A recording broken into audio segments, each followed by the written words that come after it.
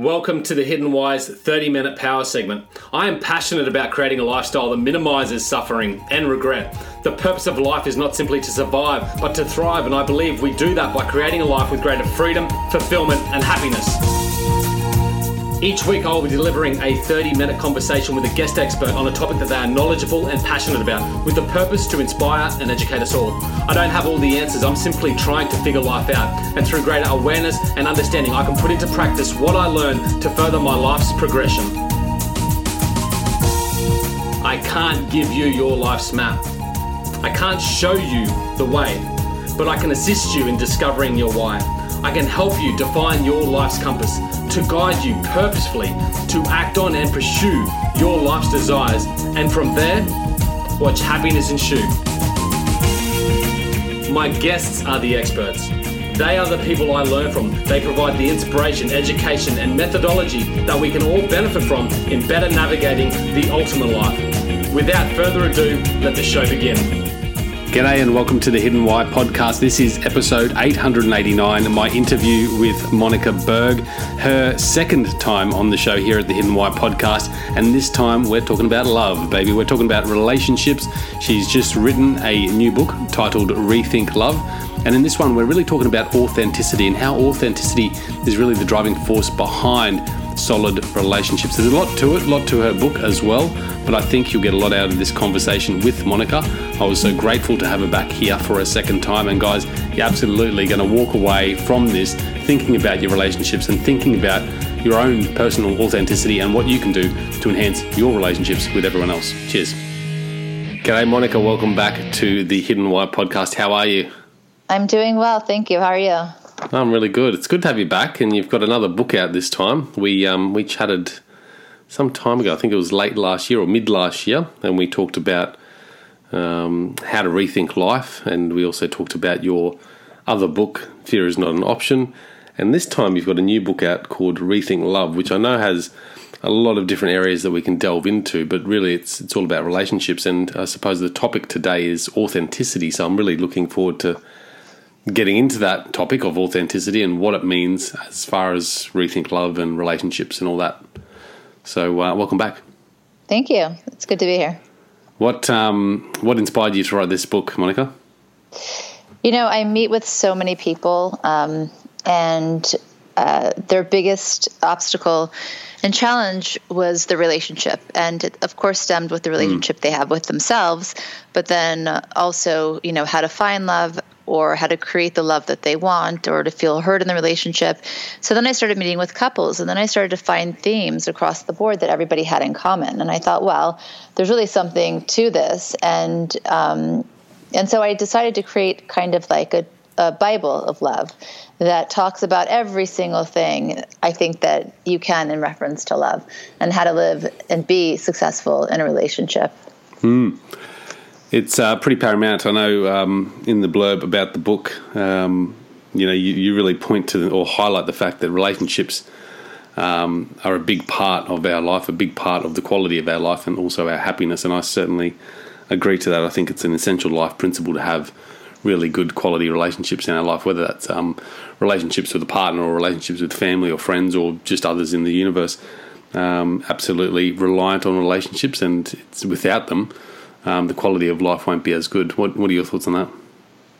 Absolutely. And what I stress really, I've written the book in 3 parts. The first is me. Yeah. It's the most important and longest relationship you'll ever have, and that's the one you have with yourself. It's also the first one that most people miss, right? They go straight to, oh, when am I going to find the love of my life? And if you don't first take time to get to know yourself, accept yourself, love yourself, remove shame and blame and guilt, and live in an authentic way, then when you enter a relationship, first you might have found the wrong partner based on things that you don't really believe to be true, but you don't even know what you believe yet, right? And then later, 10 years down the line, you're going to be like, wow, I'm so different. This is not really what I want in a relationship. So this first part I devoted 9 chapters to, because it really is so important. And I say that doesn't matter how old you are or when you pick up this book, whether you're widowed or you're in your 70s, or if you're 20 and looking for love, this one crucial step should not be overlooked. And then the second part of the book is going from me to we, moving from me to we. It's about how to maintain your beliefs and stay grounded in who you are while navigating the intricacies of a relationship. Because most people lose themselves in the relationship, especially if they never knew themselves in the first place. And the third is we, and that is a manual for growing a relationship to its ultimate potential. I think that people who even love each other, there's always another layer and level to get to. And the truth is that, each year, you should and you're able to love each other more, to appreciate each other more, and to have fun together more. So that is that whole part of the book. Yeah, cool. And I do like the breakdown and the flow of that. You also said you've been to many weddings over the years. I think it was 500 weddings in 20 years. Yes, and counting. Why so many weddings? Well, I'm married to a rabbi, and so he marries a lot of all of the couples, and before that, his father did, and so it's put me in a really unique vantage point that I see couples often when they're just starting to date or when they're about to get married on their wedding day. I can tell you what the energy feels like. I even have these conversations with people who have cold feet, and then of course after the honeymoon phase is over, their first child. So I have this unique space of being an observer, but then also a participant. And it's been very informative. So certainly helped with a lot of the research into the book, I suppose, as well. Very much, very much. Now, you talk about relationships, and I suppose for a lot of us, whether we're in a good relationship or not, sometimes you look outside externally and you see, a couple walking by or a couple in a relationship that and sometimes they seem so perfect and you just go, wow, that's just amazing how they could get that. But you talk about how all relationships are a challenge, I suppose, and the challenge shouldn't be a sign of a relationship ending, but rather a sign of a relationship that needs to evolve. Absolutely. Well, first of all, part of the issue is that we all have illusions about what a marriage will be or what a relationship is going to bring us. For some people, it's the white picket fence. For others, it's stability, and the illusions can be dangerous depending on how invested and how much of the relationship is based around that. So I write about my own illusion in the book, and that is I didn't have an illusion about who I married, but who I would be in the marriage. Right. And my husband has always been very spiritual, and that was important to me as I was also on this journey and this quest. But I had this illusion, and I didn't recognize it until a few years into the marriage, that I thought just by marrying him, I would be transported to a higher level of consciousness, right? Now, my illusion wasn't that dangerous because, again, it wasn't about who I married.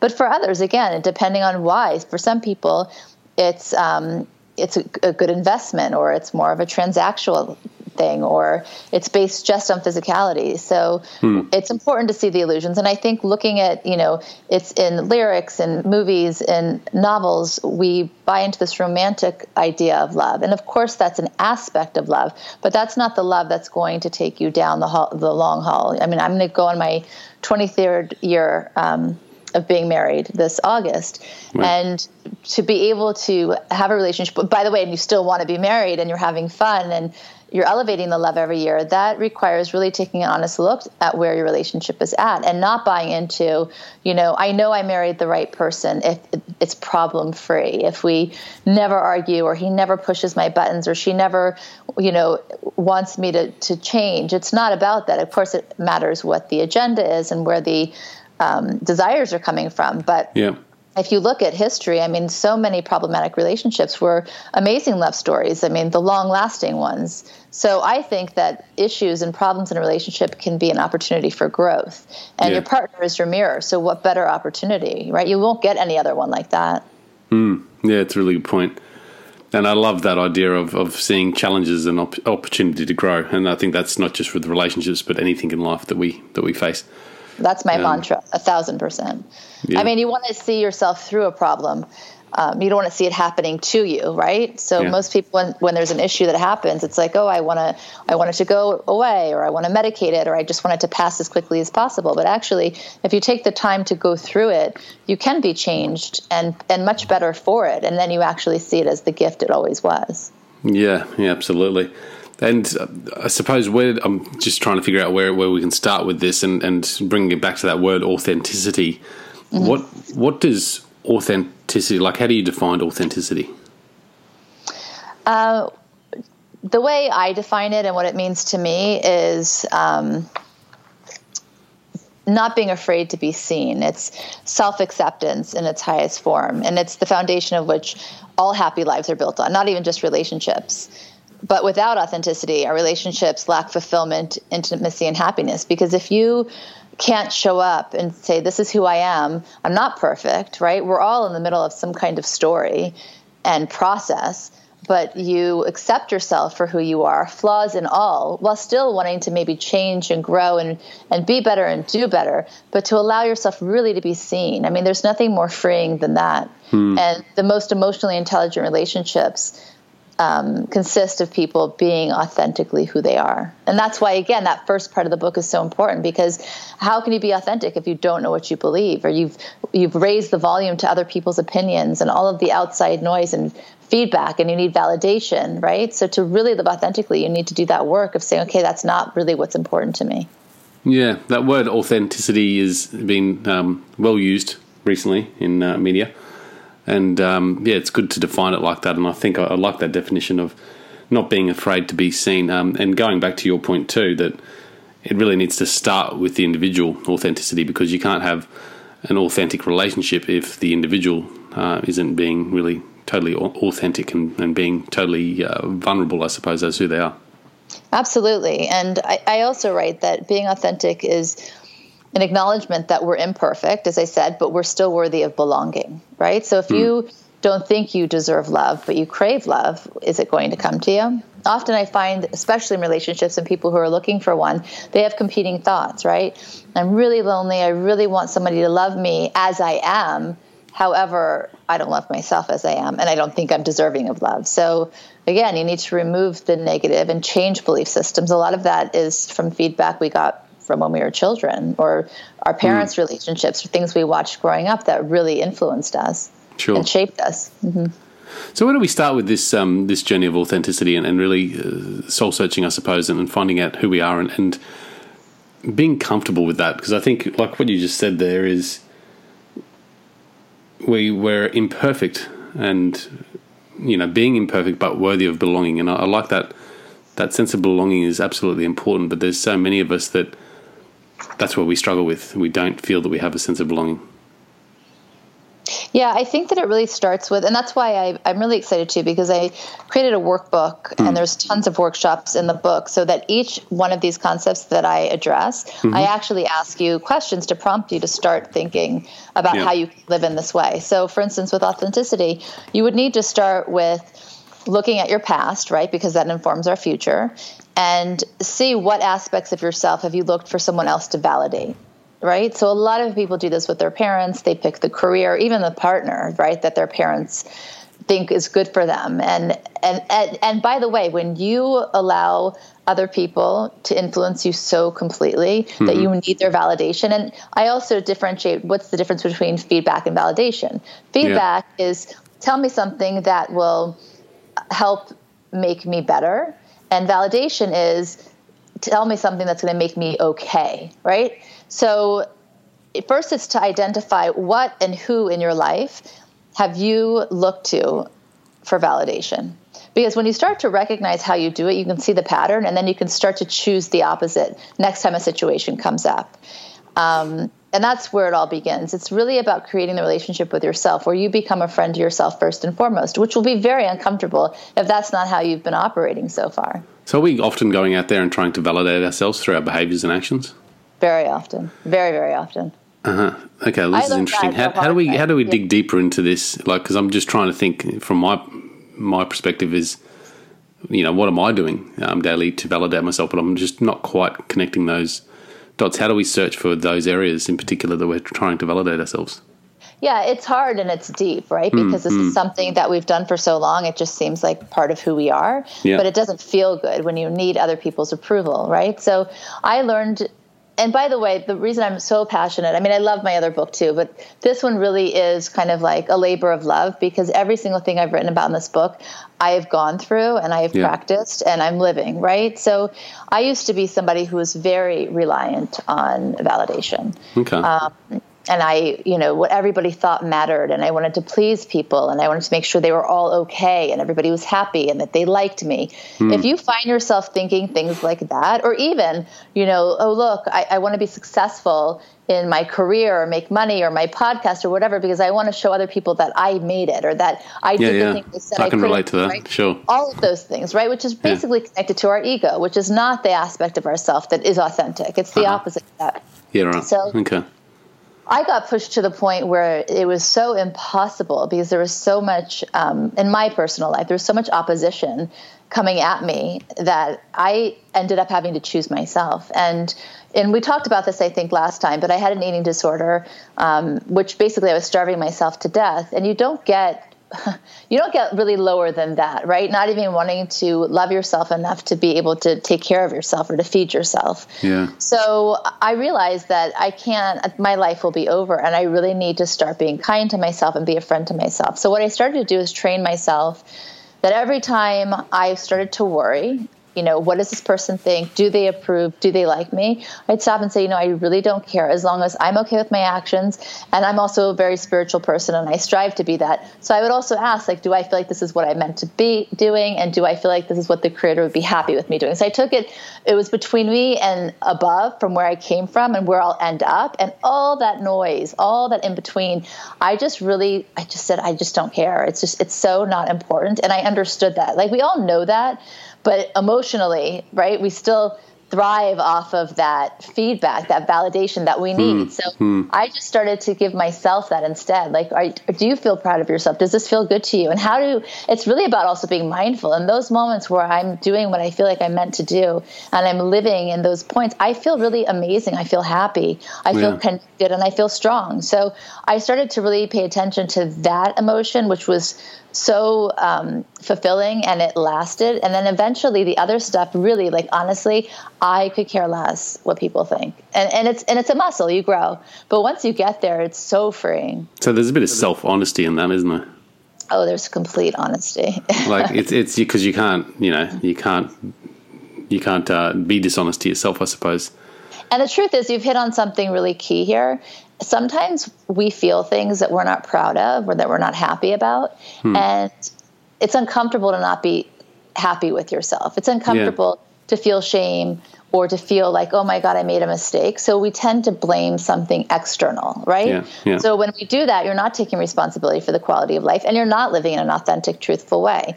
So what I would like you to do is, in those moments, acknowledge, this doesn't feel good, but I'm going to be a friend to myself. I'm going to be kind. I'm not going to be punishing. What can I learn about this? What can I learn so I can do something different next time it comes up? It's still a conversation you have with yourself.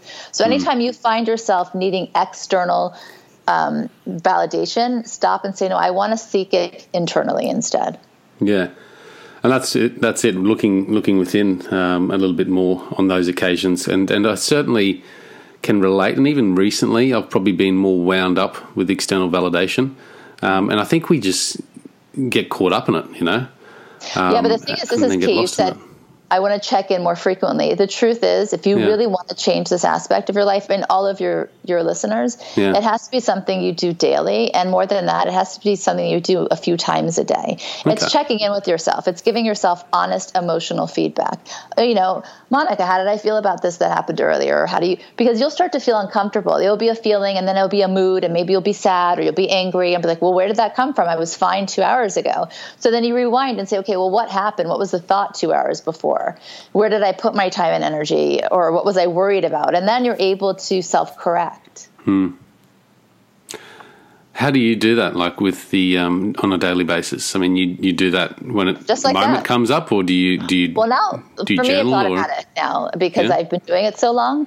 But before I was able to do that, I would find myself maybe hours later saying, well, why do I feel the way I feel? It doesn't feel good, right? And instead of ignoring that or self-medicating and going to find the next good time and to avoid any feelings that are uncomfortable, I would stop and say, okay, well, what happened? Yeah, what happened, again, 3 hours ago? And if I still couldn't access it, okay, what happened 5 hours ago? Well, what happened yesterday morning or in the morning, right? And then eventually, if you ask a question enough times, you're going to get the answer. And then once I had the information, then I could choose how to respond to it. So I think that's a point there too. A lot of people don't give themselves that time to self-reflect and go within. Right, because we're impatient and we're unkind to ourselves. I mean, really, we are. Yeah, so we'll get caught up in whatever, feeling crappy, but then we'll go and seek other ways to escape it without addressing it. Correct. Mm-hmm. That's interesting. I think you said something else in there, but it's just lost me too that I wanted to touch on. Where do we bring this level of authenticity? So once we start really reflecting within and being more authentic with ourselves, I like the idea of it's not that we don't care what other people think, but not needing their validation, more importantly. Well, I think it's about radical accountability, which means that you can't be trapped in a victim mentality. And more people are stuck in this space than they'd like to admit. And for all of us, it manifests in different ways. For some, it's denial. For some, it's anxiety. For others, it's resentment. But this mentality is born of the big three that I call them. It's guilt, blame, and shame. Mm-hmm. And when you have these negative feelings, it's hard to actually get out of victimhood.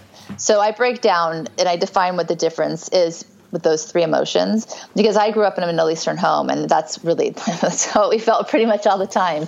Blame, guilt, and shame. And when I had the eating disorder, oh my God, I was so much shame about it, because I knew what I was doing was wrong at some point when I finally recognized that I had the disorder. But at the same time, I couldn't stop, right? So first, it's to recognize when we feel these emotions and how we use them. And, it all comes down to self-sabotage. So when we start to see how we live our lives and what we think, then we're able to do something about it. Yeah. Okay. Because the truth is, you can't be authentic if you're hiding parts of who you are. Right? So the first is to shine light on it, even if it's uncomfortable, even if it's hard to see. And then from that space, you have information, and then you have choices. From choices to make change. Yeah. How do we bring this into our relationships or finding relationships? Like, do we look for those things that are important to us and who we are? Yes, but what I always tell people, and I know this for sure, all the things that you're looking for in a partner. I even did a workshop. I started my book tour last week, and my talk was very workshop oriented because, again, I want people to hear what I'm saying, apply it to their lives, and then have immediate action, right? Because that's the only way that things are actually going to move. So I asked them to make a list of all the things they want in a partner, which is kind of comical. I enjoy hearing the list because, some of it's not realistic. And also, there's no accountability in that, right? Like, I always say, okay, well, I'm less interested in that. The question you really need to ask yourself is, would you want to be married to you, right? Like, what are you putting out in the world? What are you offering? All those things you want to find in somebody else, are you that yourself? Are you living that? So, and again, that means first that you have to learn to love yourself, all of yourself, even the things that are hard to look at, which is unconditional love. And then from that space, you can attract authentic love. How can you attract authentic love if you're not authentically loving yourself? Yeah. So that's the first place to start, for sure. But if you ask yourself that question of, would I like to be married to myself? Yes, what's the answer? we're gonna find those imperfections, because I know, like, I've got imperfections. And then but we all do, right? Yeah. And then when you ask that question, then ego gets kicked out of the relationship, and then you're able to come to a space that is vulnerable, that is kind. So it helps you focus on those spaces that maybe you need to work on too.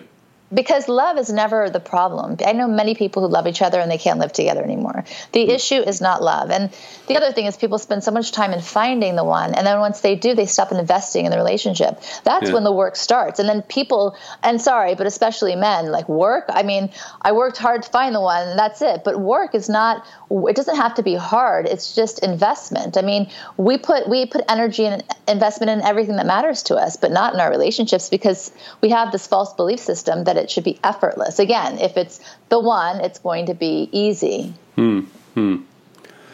No, there's definitely work needed, and I think you find in my situation with young kids that we all get caught up with not only our occupations but our children as well, and we don't give that in. Well, we probably ignore the need for that investment into the relationship. Right? Especially, I mean, people often ask me. I have 4 kids, and I think my husband and I, our parenting approach is probably a little bit differently.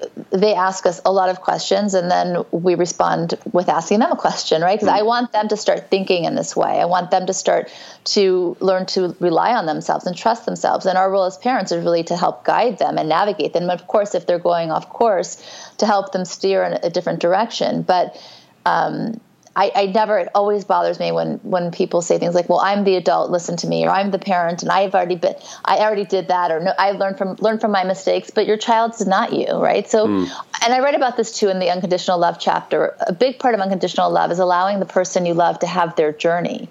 Even if it's difficult to watch, even if you see them making mistakes, you love them through it, right? Because control and love, they can't exist together, not unconditional love. And we often try to control the ones we love the most.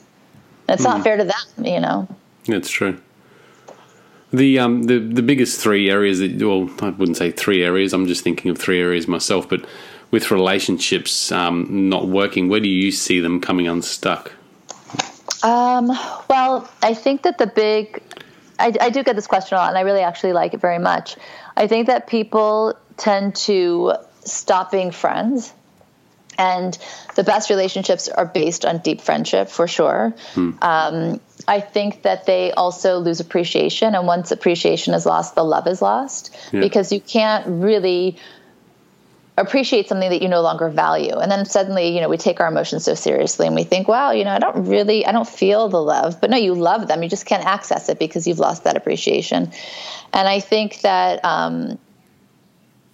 the third, honestly, which is not a negative, I think that people stop having fun along the way. I mean, I talk a lot about having laughter and levity in a relationship because, again, it is work and it is an investment, but it also has to be fun. I mean, think about when you started dating. If there was never any fun and you didn't laugh together, which is a part of friendship too, but would you stay around? I mean, why? So I think that, and then of course there's so many things. Those would probably be the top three. And I think it's also really important to learn fighting styles. I get worried about couples who don't fight. I think when you are passionate about something, you're going to have an opinion and you might argue about it. And that's actually very healthy.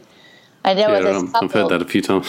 Yeah. Well, I know this couple that their kids are the same ages as my kids, and one day their parents announced they were getting divorced, and they said, I don't understand. We never saw them fight. I was like, well, there's something there. And the thing is, you have to just agree on a style. If you're the silent type and your partner is a screamer, you're going to have a problem, right? So you have to sit down and agree.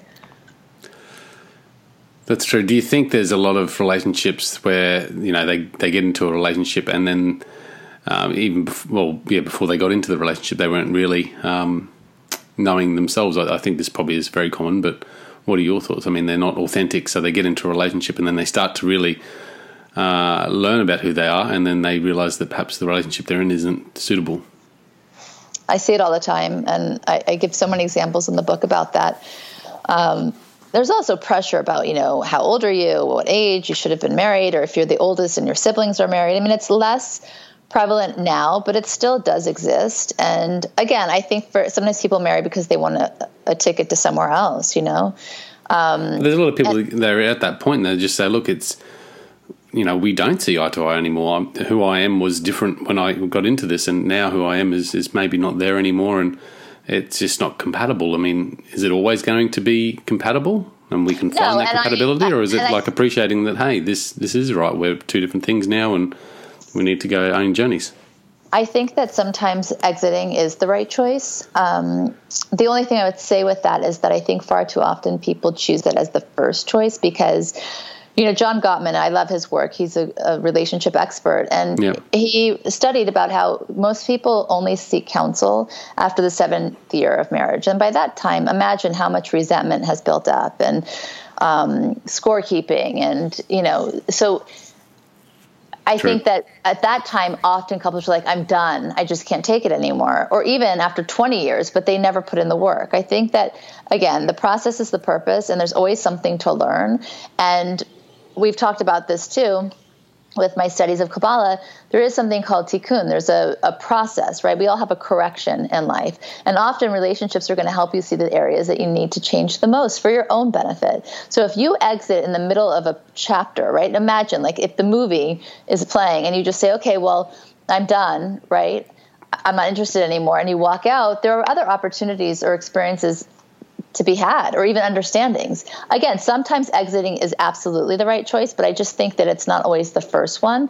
And I think sometimes people are like, well, I can't take it anymore. I just want out. It seems to be the easiest option at the moment. Like a lot of people just take that route. I think so. I do. Yeah. Oh, it's huge. It's absolutely huge. What are the things, I'm going to wrap it up with this question. What are the few things that you do in your relationship, Monica, to really spark that evolvement and intensity? Well, we are definitely best friends, and we also understand the real importance of putting energy in the relationship. Mm-hmm. So we do that. And again, with the kids, we have our youngest is 6, and sometimes she's like, why can't I come with you? And I said, well, your parents were here before you came along, and we still need time together. So I think it's just having a healthy appreciation of all the things that could come in from external places that could threaten the relationship. And so not to allow any openings.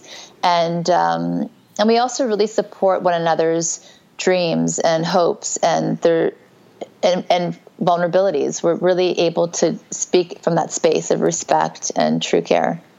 Years of making. I mean, really years of work. And those. I mean, there might be some things that you do daily or weekly or whatever that are like routines that you guys have that really help make those connections. Because again, I think I like the idea that we support each other's dreams and all that sort of stuff, but there has to be something there. So at daily, like we both know what each other's schedule is. And like today, I know what meetings he was having, or like every day at night, like where are you working from tomorrow? Who are you meeting with? And then maybe in the afternoon we'll speak or check in. And how was that thing that happened earlier? We're so emotionally intelligent. It means we really care about and pay attention to each other's days and the things that are important to one another, right? So individually, forget about the relationship. And when you have that deep level of friendship and care, that's unbreakable. Right. So like he knows right now that I'm in a podcast, and he'll ask me later, how was that? Or there's this constant feeling that we have each other's back, right. And we also allow each other to have the space to be. It's good. A perfect balance. Yeah. Do you give yourselves time to make those connections, or is it just part of the day, of the friendship? Now that's just automatic. And that's what it's always, the other thing is people often think it's like, oh, the big sweeping things they do, the Valentine's gift or the diamond ring, or it's the small little acts of kindness and care day to day that warm my heart more than anything. And for him too. Yeah. Really. Lovely. It's, I'm looking forward to reading this book, Monica. I just received it in the post, so thank you for sending it. And send me an email later. Let me know. I know there's a lot more to it than our brief discussion today, but I think it's been an inspiring conversation, and I hope the listeners out there have taken away something and maybe some inspiration to rethink their love. So, Monica, any final words? No, it's always great talking to you. Thank you. Cool, man. And where can people reach you? On my website, rethinklife.today, and on Instagram, Monica Berg 74. All right, guys, stick those links in the show notes. Check it out. Monica was on the podcast previously for episode 816, and the show notes will be there as well. So check that out. And until next time, peace, passion, and purpose. See you soon. Thank you for tuning in and listening to today's conversation. I really hope you've enjoyed it. I hope you've been able to take something away, something to help you create a more meaningful life, a life with greater freedom, fulfillment, and happiness. Guys, if you love the content that I produce here at The Hidden Why, there are a few ways you can support me. Firstly, connect with me. You can do so in a number of different ways. You can connect with me online at thehiddenwhy.com or via social media, Facebook, Twitter, Instagram, etc. I would love to hear from you guys. I would love to connect with you. If you've got any thoughts, comments, feedback, suggestions, or anything at all that you'd like to ask me, you can reach me at thehiddenwhyguy@gmail.com. While you're there, guys, make sure you subscribe to thehiddenwhy.com. Make sure you subscribe to the podcast so you can be kept up to date with all the new episodes and happenings here at The Hidden Why. If you love what you heard in this episode, guys, or any of the others, please share the love. Share it with your family, friends, and anyone you think that might get some value. If you haven't already done so, you can also leave me a review on iTunes. Simply head over to iTunes, type in The Hidden Why, click the ratings and reviews button, and leave me a short message, plus a 1 to 5 star rating. It helps me reach more people. Once again, guys, I appreciate the time you've taken out of your day to support my show. Until next time, you know what to do. Breathe more passion into every single moment. Do everything with greater purpose, and in doing so, you will discover your hidden why. This is the Hidden Why Podcast. My name is Lee Mundelsey. Until next time, peace, passion, and purpose. See you soon.